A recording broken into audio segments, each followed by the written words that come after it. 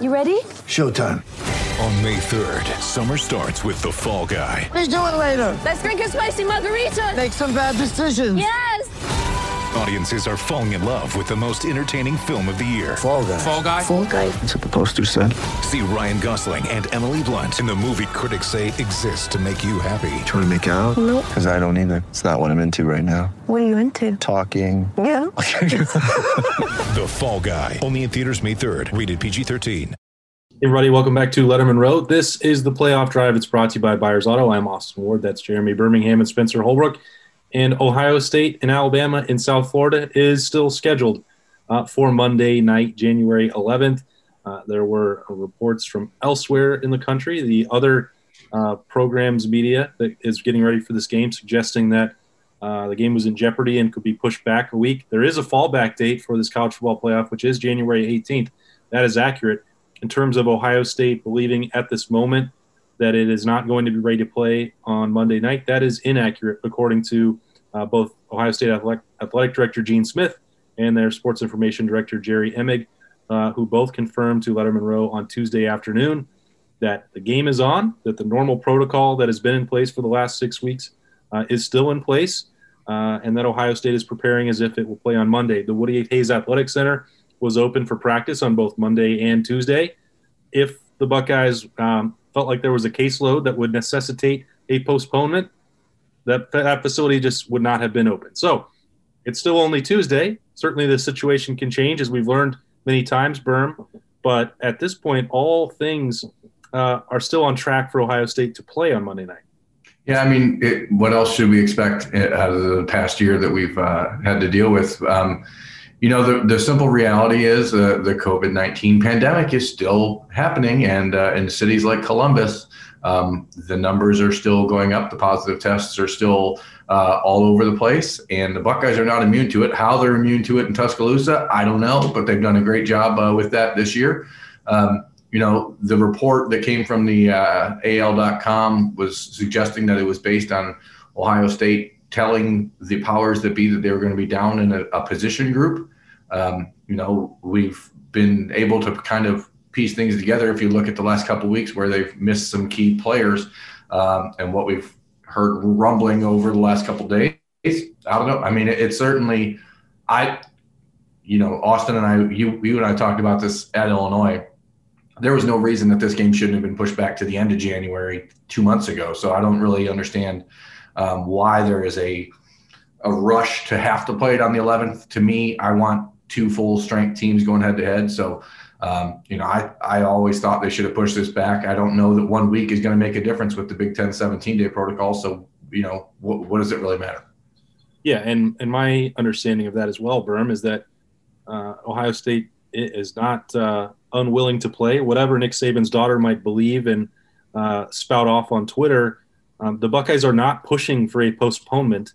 They are not trying to get Justin Fields' ribs or hip to feel much better. It won't. As you said, it won't change likely the COVID protocol for this team. The players who may have tested positive coming out of the Sugar Bowl, they would not be back by the 18th in all likelihood based on that timeline.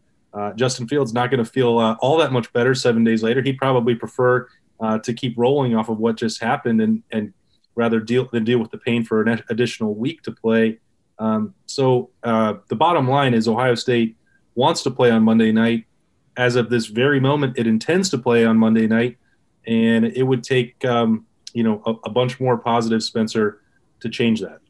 Yeah, I don't really understand why it would, benefit Ohio State to wait a week. They're just now getting things rolling. Justin Fields would probably have more time to rehab, yes, but also it might get more sore as time goes on. You don't really know how that injury is affecting him. If anybody needs more time, it's Alabama to get Jalen Waddle back into shape and get him back on the field. So, it just didn't make any sense to have this come out. And like you said, it's as of right now. We have no clue what's going to happen in the coming days because this is a wild, wacky season. 2020 is not quite over yet in the sense of football. And so you don't really know what's going to happen, but it's kind of fitting for this to happen for the national championship game, right? It is, but it's also kind of strange because, if Ohio State had closed its facility on Monday and said, just compare it to the way the NFL has operated That's exactly how Ohio State would have handled this. If the test numbers were on the rise, you shut it down. You don't let players come into practice where they're wearing masks when they're on the field. You obviously run a much higher risk of spreading just by letting them in the facility and going through a normal practice or eating or whatever. Ohio State didn't do that. So it's curious how this happened, and even a little bit strange as well from where it happened, because we cover this team, and it was pretty easy to confirm that Ohio State was practicing and allowing people in the Woody. This afternoon, I just simply drove down to campus just, for my own curiosity to make sure, even though I was already told that they were getting ready to practice. Why not check? Why not do the diligence? And I don't know the motivation why anybody wouldn't have done that, or why Alabama would have more insight on what's going on in Columbus. Yeah, it doesn't make any sense. This whole year, I mean, the ludicrous assertion that Ohio State is trying to not play, or that they're trying to get Justin Fields up. Like, are the Browns, is Kevin Stefanski ducking the Steelers? Like, I mean, this is going on everywhere. People just need to understand that this year has been this way from the start, and there is no easy way to navigate it. So, if we wanted to just call it out, however many kids in Ohio State's program or Alabama's test positive, they're likely not feeling terrible, and they could probably play a game if they were allowed to, because the protocols are the reason that they're being held back, not the way they feel in most cases. So it's just a very frustrating time, because here we are. Let's make it about us, okay?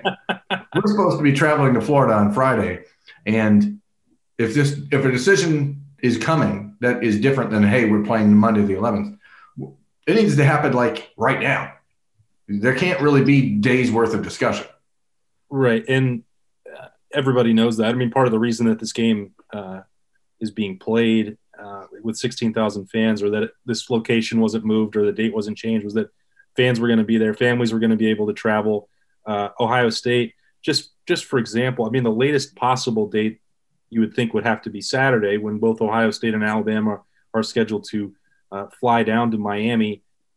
I would assume that ESPN and the college football playoff organizers, given everything else that goes into the game, would actually want that decision made well before Saturday. And if it's got to be a Wednesday call, well, Ohio State, as of Tuesday night, has gone through 2 days of practice, doesn't have an elevated caseload that has to shut down the facility, and expects to play. So maybe this is all much ado about nothing.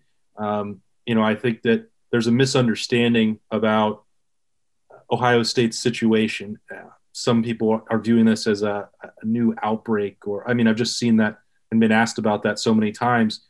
This is a continuation of something that started 6 weeks ago. At no point did Ohio State zero out of COVID test cases, and then it comes back in. We continue to not reveal those individuals, whether they're staff members or players, until that's confirmed by Ohio State or by the family members or the players themselves, if they so choose, as Drew Chrisman did, or as Harry Miller's mother did last week. But the point is, it never stopped. It never went away. Once it got into the Woody Hayes Athletic Center, they did a great job slowing it down so that they could continue to play and finish the season, but they didn't eradicate it. I'm not sure that that's even possible. Yeah, it doesn't make sense to act like it did go to zero, because that's, like you said, that's not possible.